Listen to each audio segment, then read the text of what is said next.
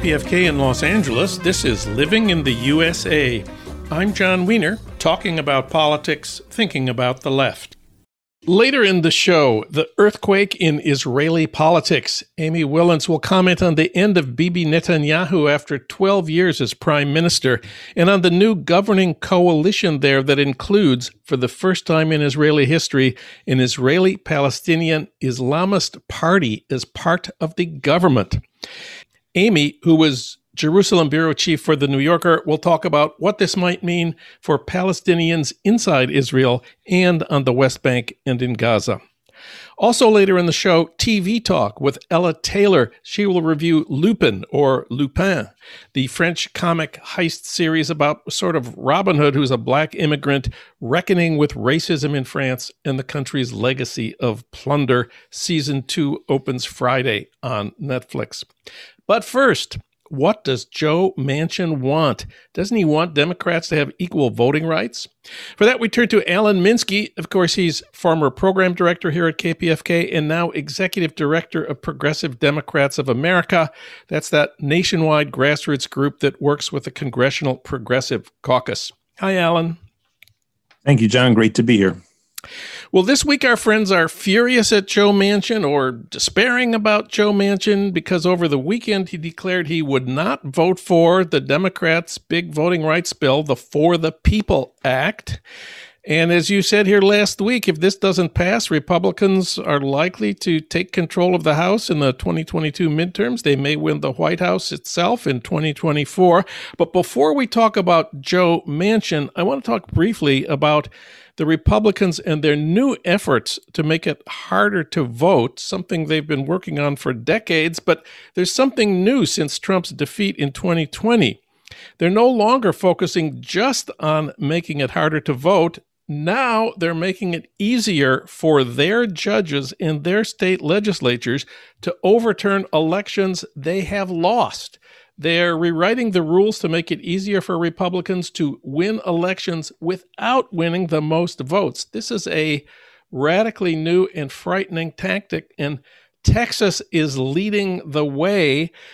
Texas Democrats in the state legislature, of course, walked out and prevented a vote on this bill right now. What do you think about what's happening in Texas? I think Joe Stalin once sort of summarized his approach to democracy by saying it doesn't really matter who votes, it matters who counts the votes. And I think this is current Republican strategy. Texas is Texas. I think what maybe some of KPFK's listeners are less aware of, this is happening in states across the country, the majority of which are controlled by Republican state legislatures. And so the restriction on same-day voting registration, throw that out, on the number of polling places, on everything that makes it difficult to register to vote in all of these countries, mail-in ballots, anything that can expand the electorate is just being squeezed and thrown out.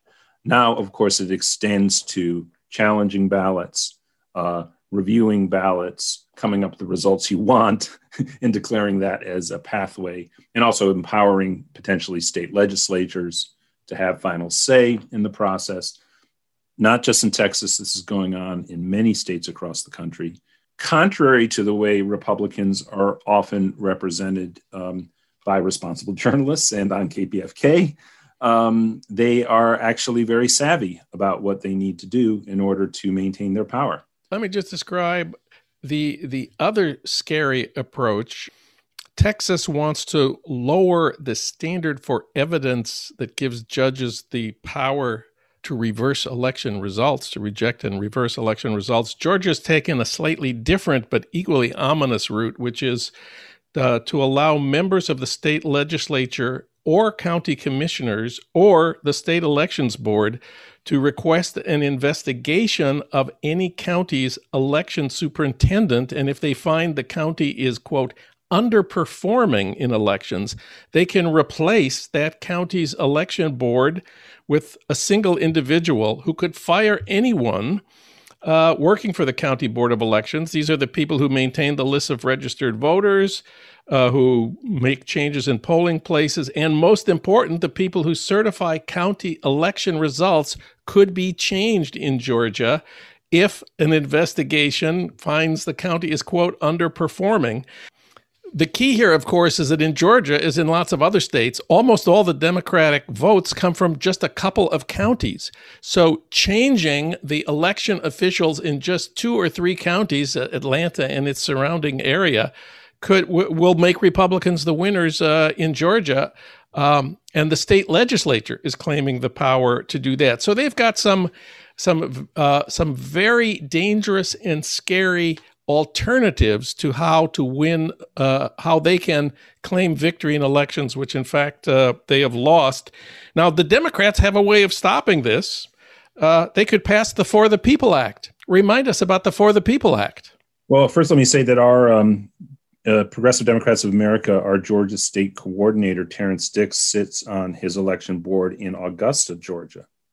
Not the place where you're going to rack up a huge vote for the Democratic Party, but nonetheless holding the line. And he is directly experiencing already efforts to remove him and remove the Democratic members from that election board in Georgia.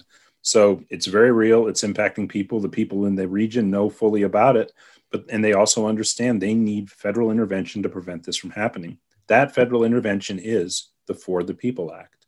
And, usually when you have a Congress and you have a president, you have 2 years to get your legislative work done. This is an instance where for this law to be passed and for it to have the impact we need it to have right now, it needs to be passed in the next 6 weeks, really, 6 weeks to 2 months. By the way, Chuck Schumer, head of the Senate, and this is, really where this matters, is the U.S. Senate, because it's already passed the House. H.R. 1, the For the People Act, has passed the House. That means it is now with the Senate, and the legislation perfectly mirrors the House legislation in the Senate. Okay, the For the People Act is awaiting action in the Senate. Chuck Schumer says he's going to bring it up for a vote in the next couple of weeks. Joe Manchin says he won't vote for it. And if Joe Manchin won't vote for it, it won't even get a majority. So the question is what to do about that. There is some talk among Democrats about bringing up the bill in a form that it can be amended and trying to find a version of the For the People Act reduced in scope that Joe Manchin would support. What do you think about that as a strategy for the Democrats? Well, we do not support any amendments to that would water down the For the People Act. We think that Joe Manchin is heavily, heavily invested in bringing things back to his constituents in West Virginia on a whole range of bills that are under consideration. One of the slightly hopeful signs I've seen on this front was the excellent journalist Ryan Grimm from The Intercept pointed out that Republicans are not confident that Manchin will not bend. It's always important maybe to, look through the world through your opponent's eyes. You have to do that in sports, right? To understand what you're contending with. In fact, I think some of them have said that they're anticipating that some bending will occur. So what is that bending? Joe Manchin, while he has said he will not vote for the For the People Act, and he hasn't said what in the For the People Act he objects to. So there isn't even a way to shape it to accommodate his apparent wishes. He has said he will vote for the John Lewis Voting Rights Act, which is the one that restores the Justice Department oversight of elections that was removed by John Roberts' Supreme Court, 6 or 8 years ago now. Well, what Manchin said, I thought you could discern from what he said on Sunday that his ostensible objection had to do with allowing the states to determine how voting proceeds in the states, whereas the Voting Rights Act is just universal about the individual's right to vote. So again, that's why the John Lewis Voting Rights Act, as excellent a piece and necessary a piece of legislation it is to be passed, it doesn't pertain to what we need to have happen in the next 6 to 8 weeks, which is the outlawing of gerrymandering so we can actually have fair elections in all the states that are going to try to set up districts that and set in procedures in motion that will overwhelmingly favor Republicans. But there's still one more problem.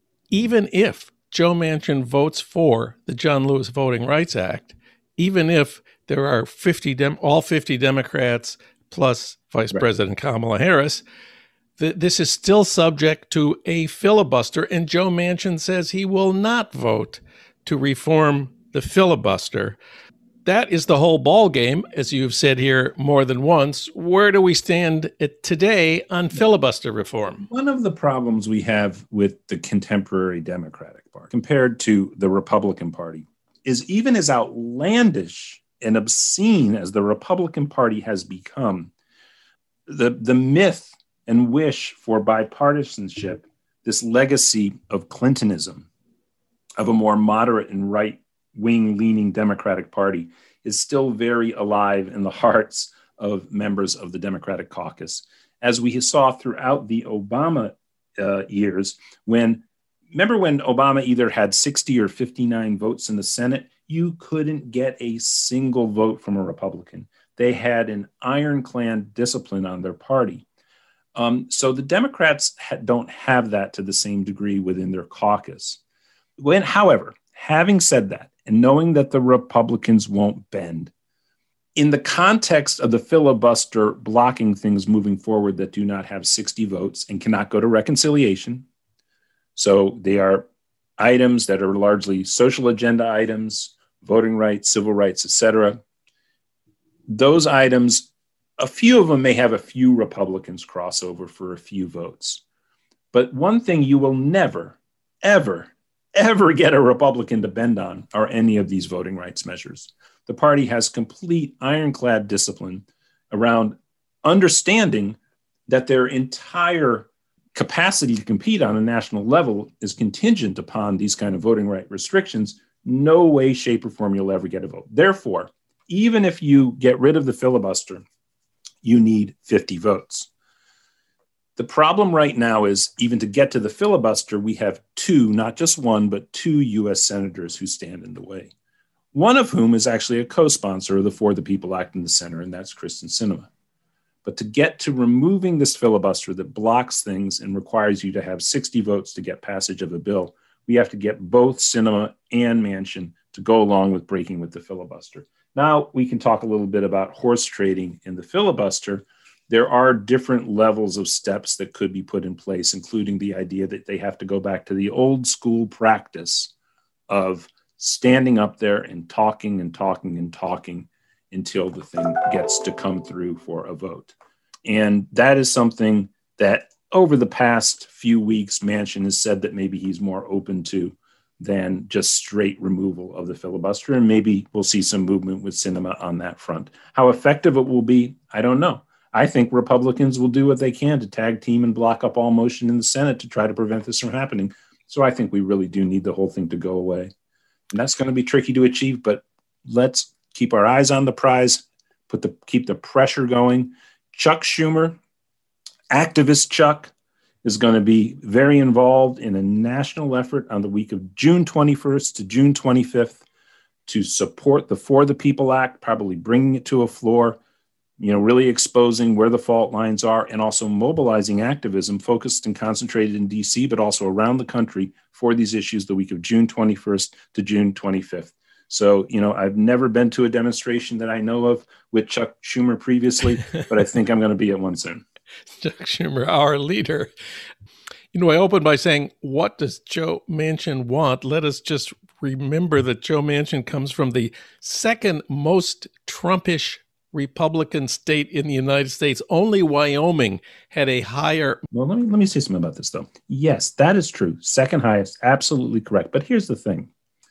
If you are to rank the states that would benefit the most from all that is in what is actually about to be achieved, the passage of a national infrastructure bill, and actually it might end up being a couple of them because they're getting broken up into parts. It may end up still being one big one.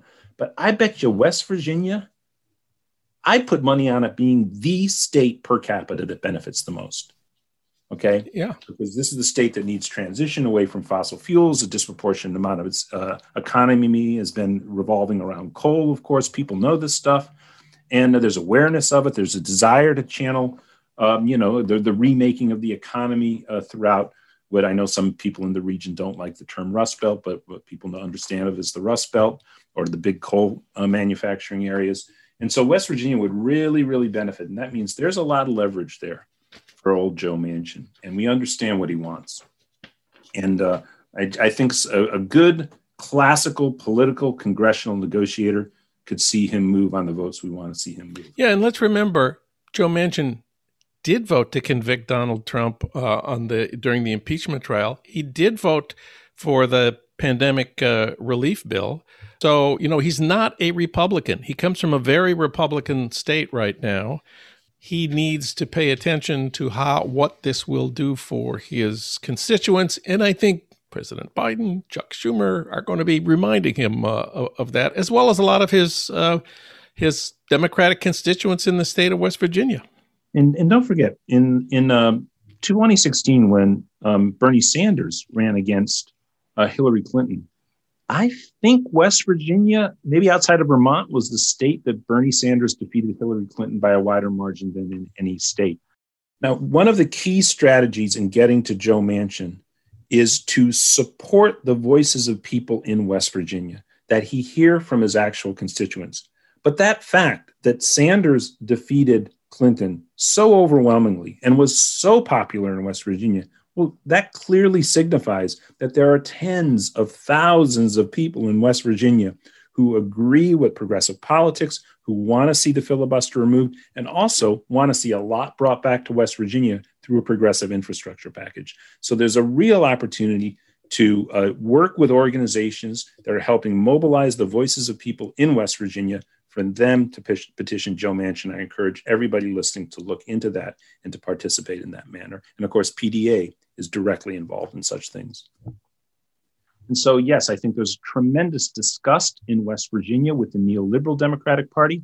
The progressive Democratic, empowered progressive Democratic Party, I think would be very popular with the people of West Virginia. Yeah, I think, and that's a good way to understand where Joe Manchin comes from. Joe Manchin comes out of a kind of New Deal Democratic background, out of a union-powered Democratic Party that ran the whole state in the 50s and 60s. The Democratic Party that he's objected to is, as you say, the Clinton-Obama Democratic Party, which has no future, certainly in West Virginia, and now apparently anywhere else either.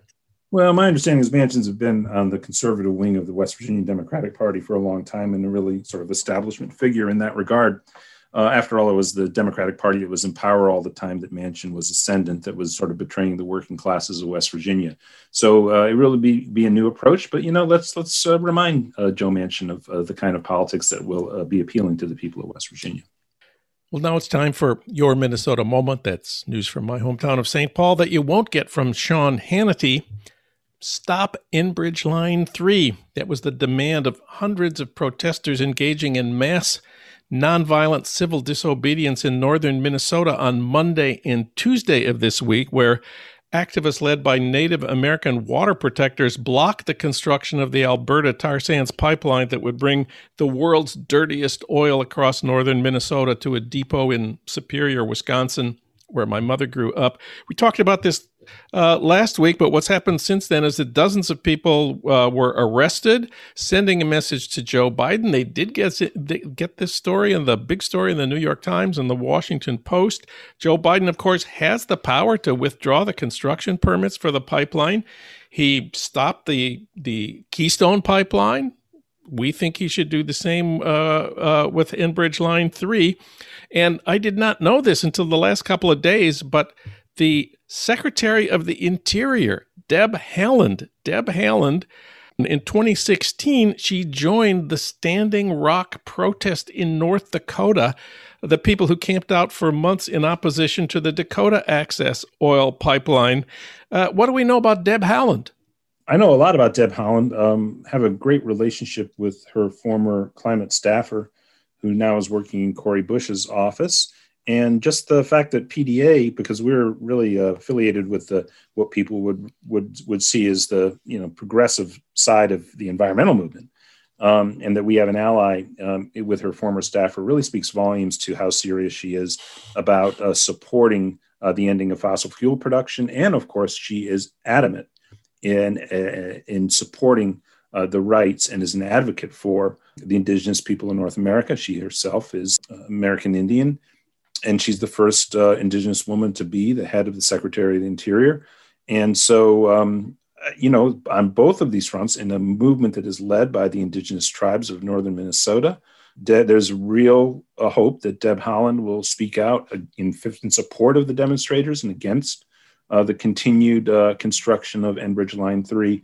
And again, I encourage everybody to look into this, to consider a summer vacation, to go up and be in solidarity with the indigenous people of northern Minnesota who are leading this movement, and participate in something that I'm sure will be one of the most inspiring and educational summer vacations you ever take. John, is it beautiful in northern Minnesota in the summer? Northern Minnesota is a paradise in the summer. The Boundary Waters Wilderness Canoe Area, one of the greatest places on earth. Well, this is the thing, too, that people have to understand about this. This is the headwaters of the Mississippi River. This is the headwaters of the primary artery of the North American continent. And so the pollutants from this oil construction project will be devastating in terms of how much environmental damage in the classical pollution sense that will occur because of this pipeline. And of course, the fact that it facilitates the continued production of the tar sands is devastating to all life on Earth in terms of its impact on anthropogenic climate change. So we have two messages today: stop Line 3 and kill the filibuster. Alan Minsky of Progressive Democrats of America. Thank you, Alan. Oh, thank you, John. And if people want to learn more about PD America, they should check out pdamerica.org or email us at info@pdamerica.org. Thanks, John.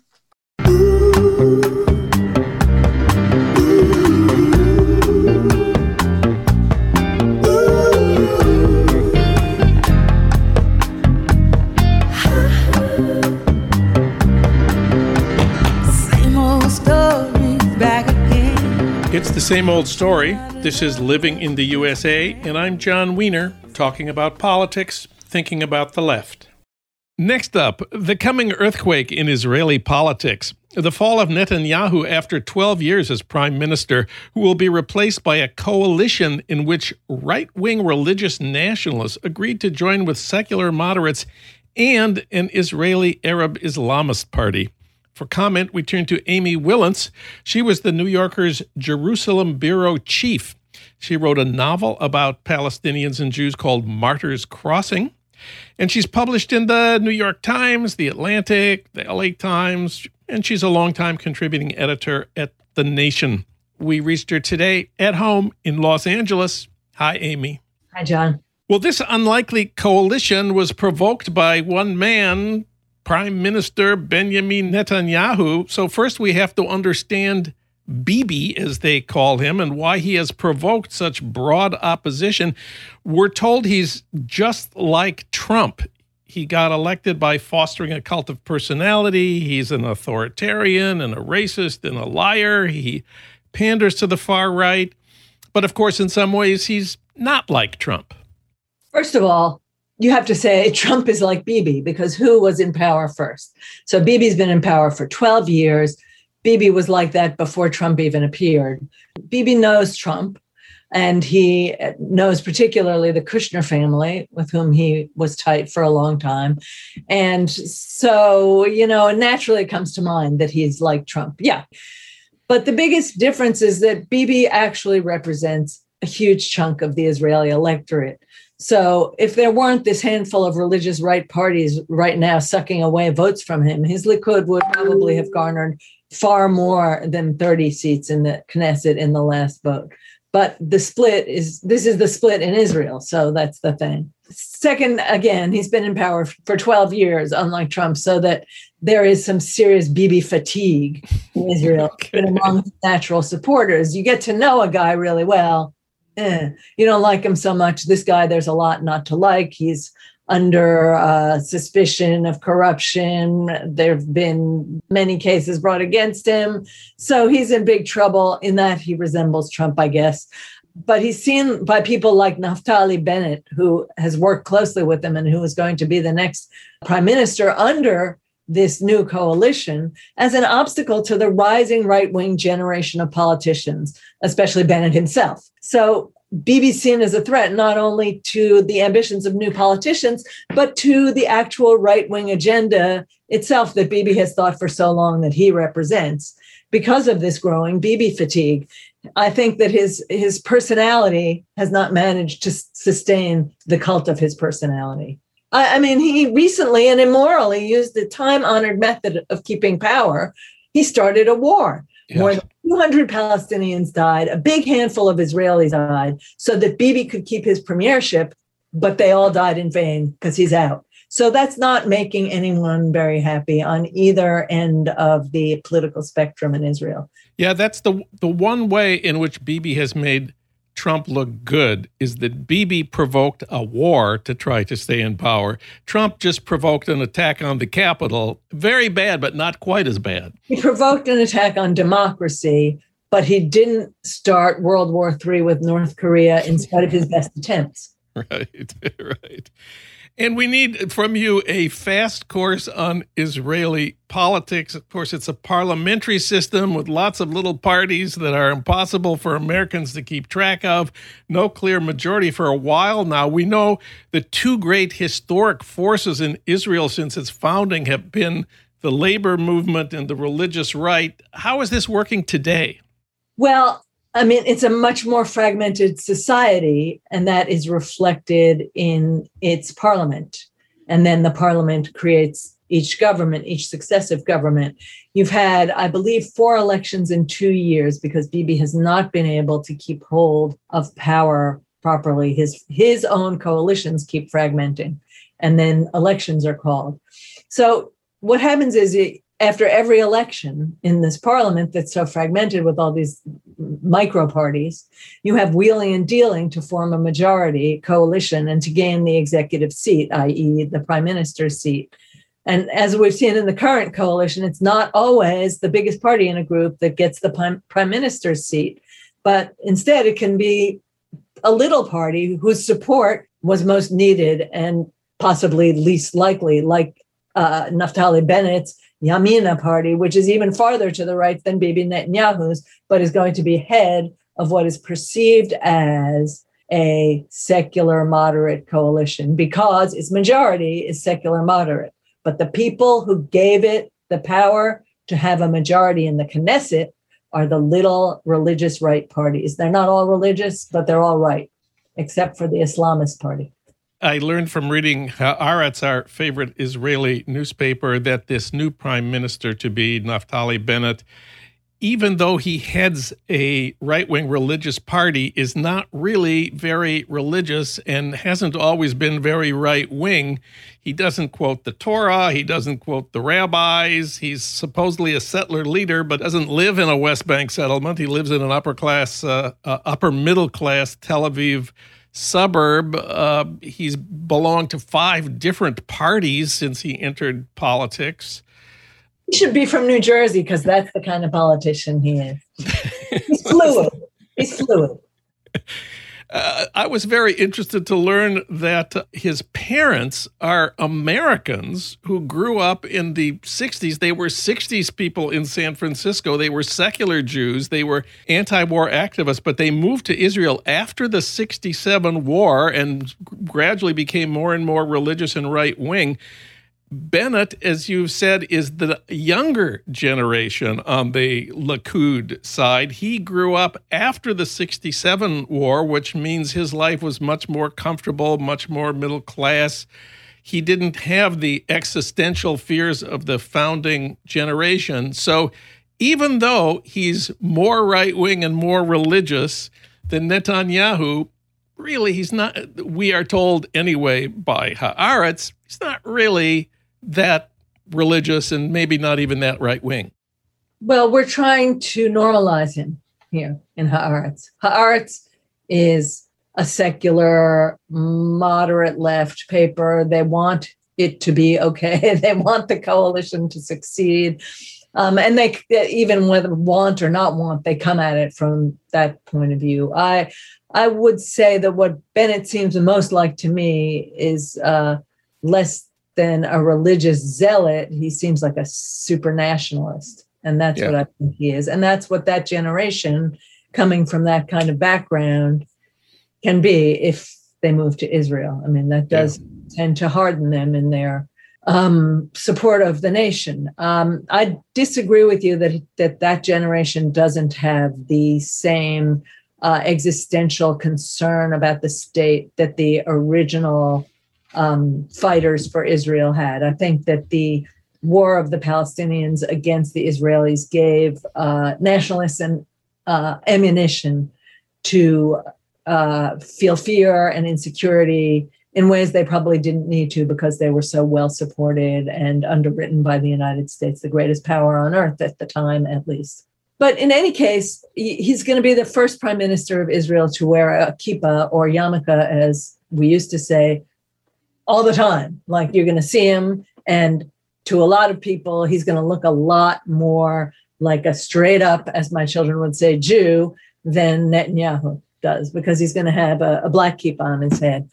And he is far right. What's the distinction in the existential question for Israel between Bennett and Netanyahu, except that Bennett seems to be more rational, not have a cult of personality yet, maybe after 12 years. And the religious right, we see them as embattled against their ideological enemy, the secular left. But I think it's important not to forget that there are political rivalries, and Likud is kind of a monster that's gulped up all the power. And if you're not in good with Likud on the right, then you have a problem. These little guys want some of that, these little parties. Bennett, as I said, would not be PM in a Likud coalition. Never. So we know who would be prime minister now if Likud had formed a proper coalition, which it was incapable of doing. It would be Bibi again. So what interest does Yamina or Yisrael Beitenu, Avigdor Lieberman's party, still have in Likud? They don't have an interest in Likud. And there is always the chance that the coalition deal with the secularists will not hold, and that Bennett will somehow continue as premier beyond his 2 allotted years, although I don't see how that can happen. But Israeli politics is as much of a snake pit as New Jersey's, as I said, and they're all wheeling and dealing, and they're still to this very moment. And we have to talk about the biggest earthquake in the history of Israeli politics, an Israeli Arab Islamist party entering the government, with the kicker that it's part of a coalition headed by the religious right. This is the first time since the creation of Israel that Palestinians, Muslims, will be part of the government. You have explained that this was a necessary deal for these smaller parties to get their majority in the Knesset. But let's look at the Palestinian side. Aren't the Islamists selling out? Mansour Abbas is head of the Islamist Party of Israel, and of course he's being accused of selling out by Hamas in particular. Isn't he betraying the Palestinian cause to join with the far right, the people who have denied Palestinian rights, who've seized their houses, who've settled the West Bank? First of all, let's say why the party is in this coalition. Because they needed 4 more votes. And Ra'am, the name of this party, has 4 more votes. So they needed them to gain that coalition majority in the Knesset and thus the prime minister's office and power. So that's it. They couldn't find anyone else. They took them. So now let's get to the question of sellouts. Okay. Are they selling out? We say Islamist party. And then for the Israelis, we say religious party, far right religious party. So this is a religious party. And let's not call them Islamists, because then we get confused. Did they fly airplanes into the World Trade Center? What's going on? We get very confused. So they're not that. this Islamist party has been electing people to the Knesset for 20 years, forever. It's a well-entrenched party, and they're realists, and they know the Israelis. These are Palestinian Israelis, first of all, or Palestinians who live in Israel and their parents before them. Many of them longer than a lot of the Jews in the Knesset, by the way. And their constituency is not really Gaza or even the West Bank, although, of course, they feel a brotherhood, as you said, a Muslim brotherhood with those people, a Palestinian brotherhood, a national brotherhood with them. But their constituency is the Palestinian citizens of Israel.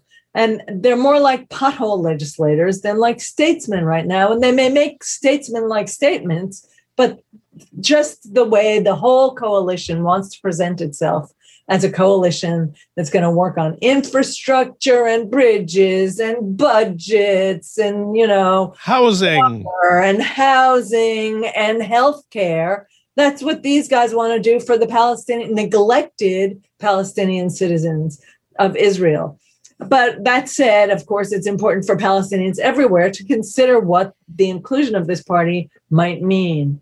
And I think what it means is that Israel, constituted one way, this way, needs them. It needs its Arab citizens. You saw Netanyahu understand that during the last election. He started campaigning for the first time in the Arab areas of Israel. So anyway, it's not so surprising that a government in Israel would be composed of the two extremes with a large pile of, quote, moderates in the middle, because that's what Israel is like. Abbas's party does call for evacuating Israel's West Bank settlements. It favors establishing a Palestinian state with a capital in Jerusalem. It argues for giving Palestinian refugees the right of return to Israel. So in all those ways, it's not selling out the Palestinian cause. And maybe I'm a member of that party all of a sudden if I listen to you detail their platforms. But, they are also in a coalition with the Israeli government now. It's going to be hard, but they also want that infrastructure in Israeli Arab towns, and they want housing, and they want the policing of organized crime, which is a big problem in those areas. So I think we have to say they have two sides of their head, but it doesn't make them two-faced. They're thinking about two major things for the place where they live.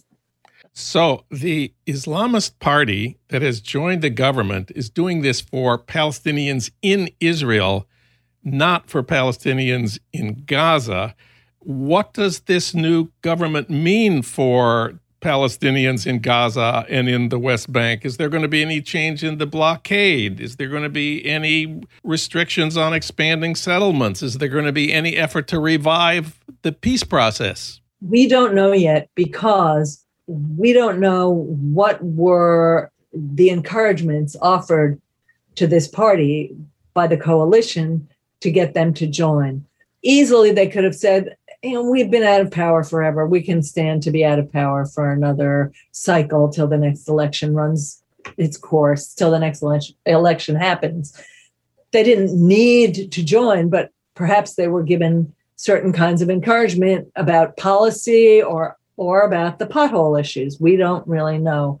My guess is Palestinians who are very political and understand pretty well what's going on for them can't be that ecstatic about the Hamas response to Israeli provocation, which then led to Israeli bombings and no movement forward.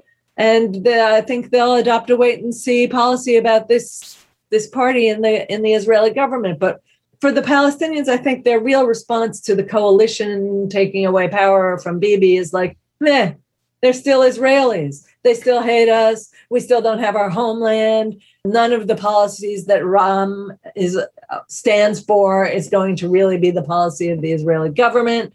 So more of the same, more obfuscation on behalf of Israel in front of the world community, because Israel wants to be left alone and go about its own policies. I don't think the Palestinians feel any great surge of optimism with Bibi out of power. One last thing. This is a coalition in which the bigger party, the moderate secular party, is headed by a guy named Lapid. They're supposed to rotate the prime ministership, and he's supposed to become the prime minister in 2 years. And he has always favored a two-state solution. He wants to open regional talks. He wants talks with the Palestinian Authority. He wants a land deal on the West Bank. He wants a separate Palestinian state and a separate Jewish state. But he won't be prime minister for 2 years. And of course, this is a very unstable coalition that Bibi is going to be trying to destroy. In the meantime, let's talk about the likelihood of this coalition surviving for 2 years until Lapid can take the office he's been promised. Well, first of all, it would be mistaken to think that Lapid can do what he wants once he's prime minister. Yes.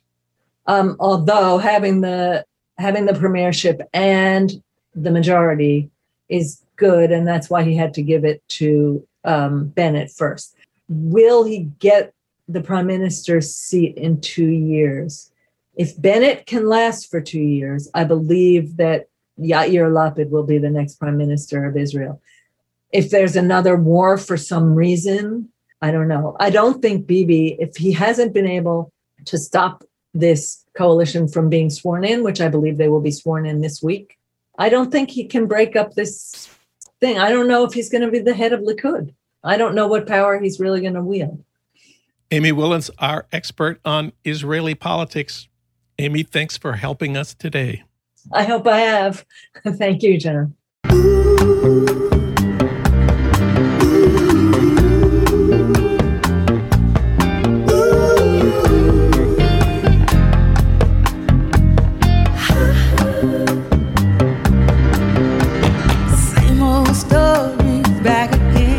It's the same old story. This is Living in the USA, and I'm John Wiener, talking about politics, thinking about the left. Now it's time for TV Talk with Ella Taylor. Of course, she's a longtime critic and writer for the LA Weekly, NPR.org, the LA Times op-ed page, and lots of other places. We reached her today, as usual, at home in Santa Monica. Hi, Ella. Hi, John. Well, we have a lot of political misery out there this week, thanks to Joe Manchin. So I wonder if you can recommend something on TV that is fun and not about voting rights in America. Yes, indeed. On both counts, I can recommend something. Some of our listeners may already be on the ball with this one because it's a French, caper, heist caper is the best way to call it, that has actually been on Netflix since January of this year. Was a huge, enormous hit in its home country of France. It's called Lupin on this side of the pond, and presumably Lupin in its home country.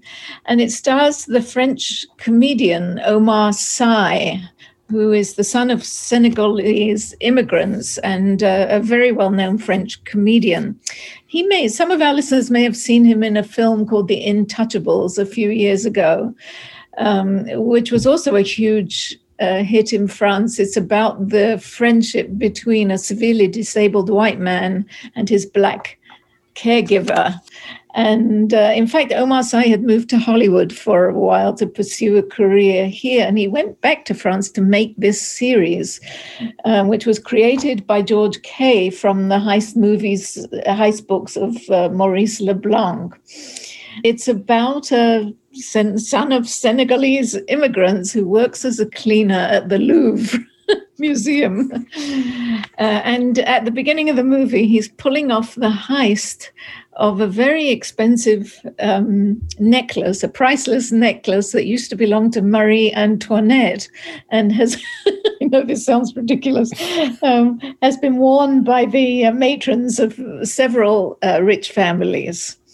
The heist doesn't quite work, which works for very good, to the great advantage of this cleaner, whose name is Assane Diop. His father, 25 years earlier, was accused of stealing that very necklace and was imprisoned, and dreadful things happened to him afterwards. So there's two stories going on. But he is innocent of this. The father was falsely accused. I am going to say nothing about this. Okay. Maybe falsely, who might have been falsely accused. Anyway, things went very badly for him. And now his son, wants to both avenge his father's imprisonment and also get a little rich himself. So he pretends to be a very rich guy who buys the necklace at auction, even though he doesn't have a penny to his name. I won't go into the technical part of that. And there follows, several episodes of caper in which he loses and gains it. It's very funny. It's also very heartfelt. And it also has some very serious overtones that have to do with race and class and poverty and rich people and the relations between them. But it's done in a very kind of amusing and subtle way, which is that every time somebody is either afraid of Hassan because he's now 6'2" and very black, or they're hostile towards him or rude towards him, he just very gently asks them to repeat what they've just said and so on, so that they expose themselves in this way.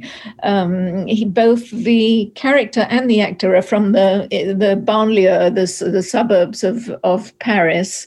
There's a lot of very beautiful running around Paris, a lot of wonderfully farcical scenes, one of them involving pizza delivery, which I won't elaborate on here, but it's all very, very well done.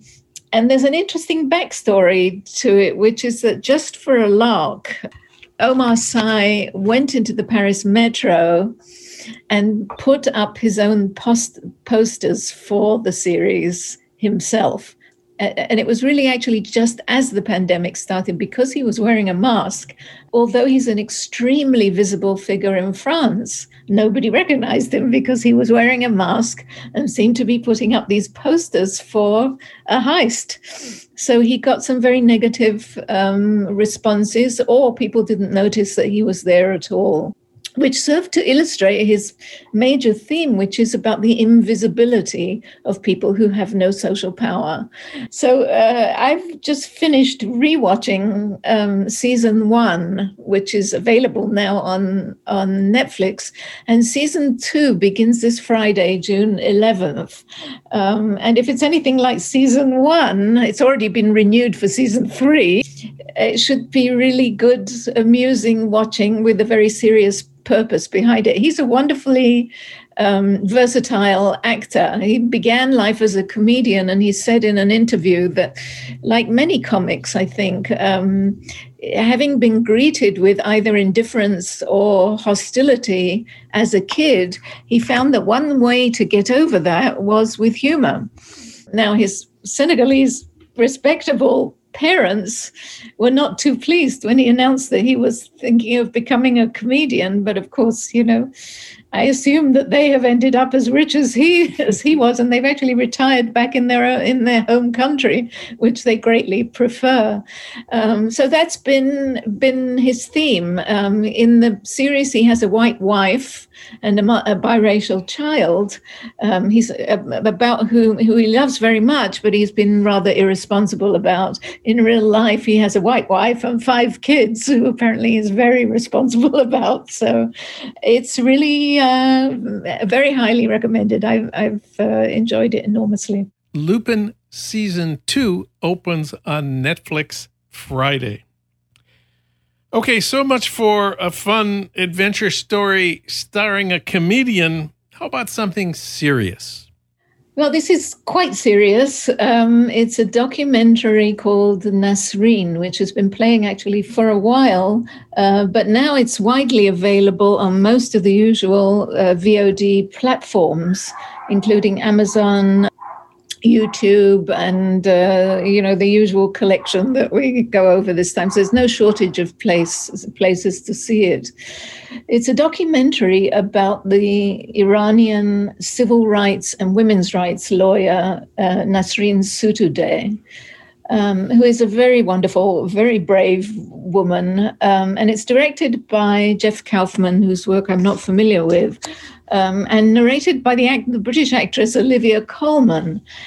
And he begins the documentary by pointing out that Iran is a very interesting case when it comes to women and gender and women's civil rights, because women have had civil rights since 530 BC wow. in Iran, which could not be said for most Western countries, to put it very mildly.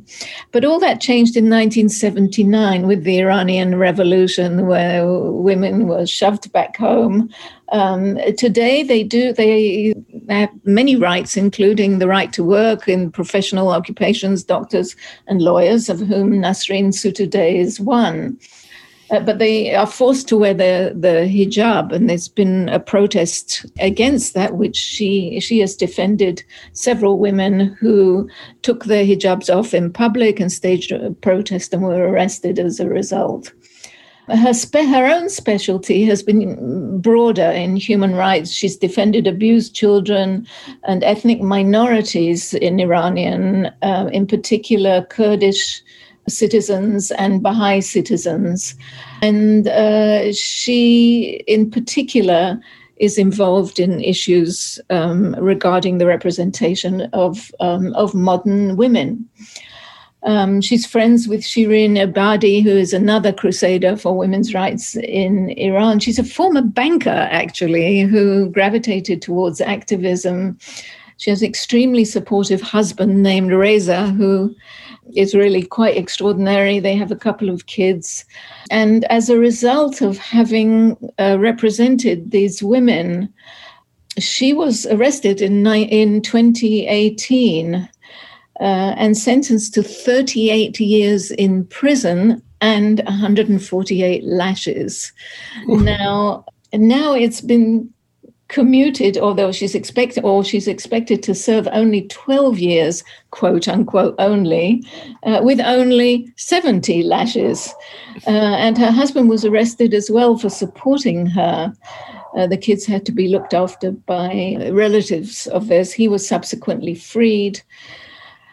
The one difficulty that I've had with this documentary and others is its insistence at great length of portraying Ms. Sotoudeh as a saint, as well as a courageous, highly politicized woman. So we see lots of scenes of her buying gifts for friends' kids, her great appreciation for art, how she's a wonderful mother, and how she took an ice bucket challenge for women's rights. We see her making dolls for poor women and so on. And he pushes this line very, very hard.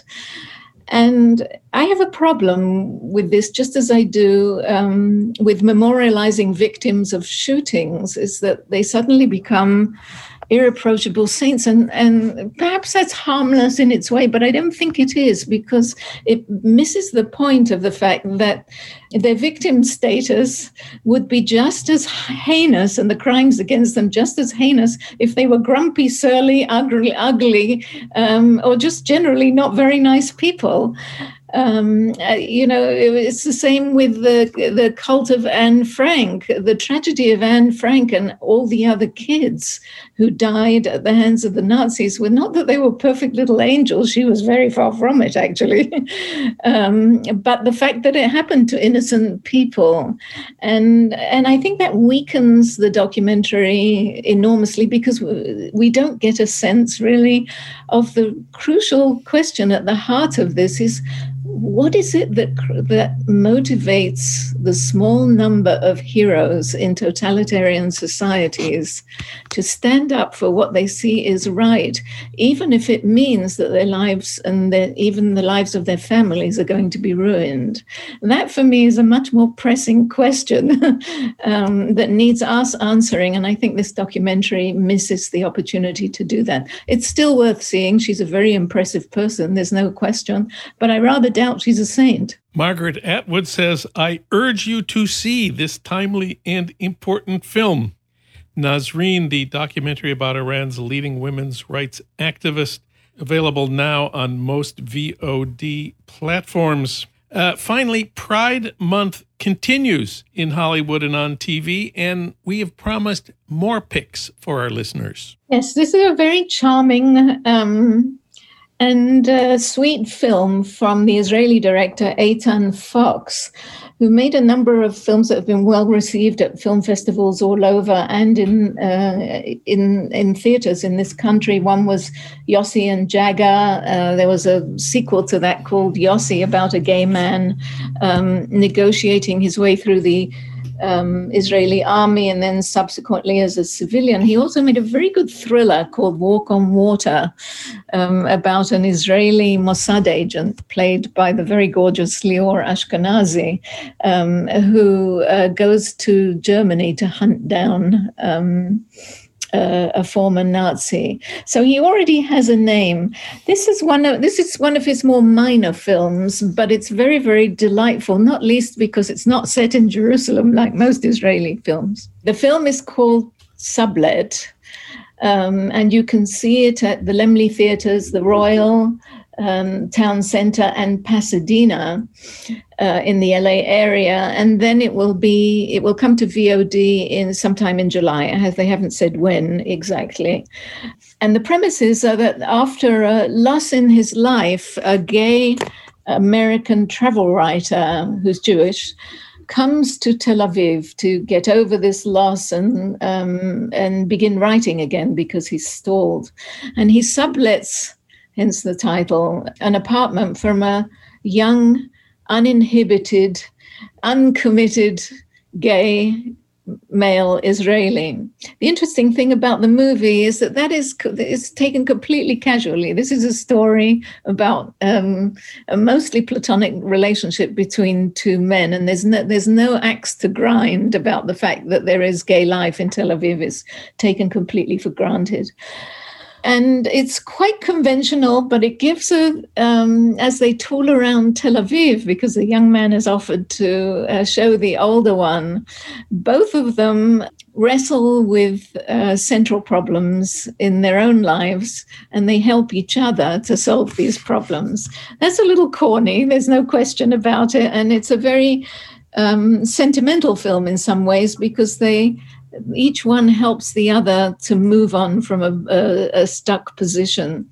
So it's recommended. Sublet, the Israeli film about a gay New York Times travel writer in Tel Aviv, is playing now at Laemmle Theatres and will be on VOD in July. Ella Taylor covers film and TV for us.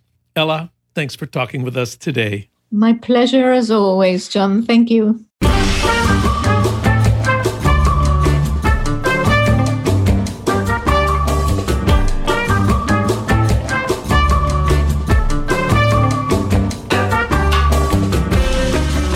That's it for today's Living in the USA. Our sound editors are Will Broughton and Alan Minsky. Our social media maven is Renee Reynolds. KPFK's programming traffic director is Matt Perez. Thanks as always to Ry Cooter for our theme music, Mambo Sinuendo. Living in the USA is recorded and produced at our Blythe Avenue studios in Los Angeles. If you miss part of this show or any of our recent shows, you can listen online anytime you want at livingintheusapod.com. I'm John Wiener. We'll be back next week talking about politics, thinking about the left, and living in the USA.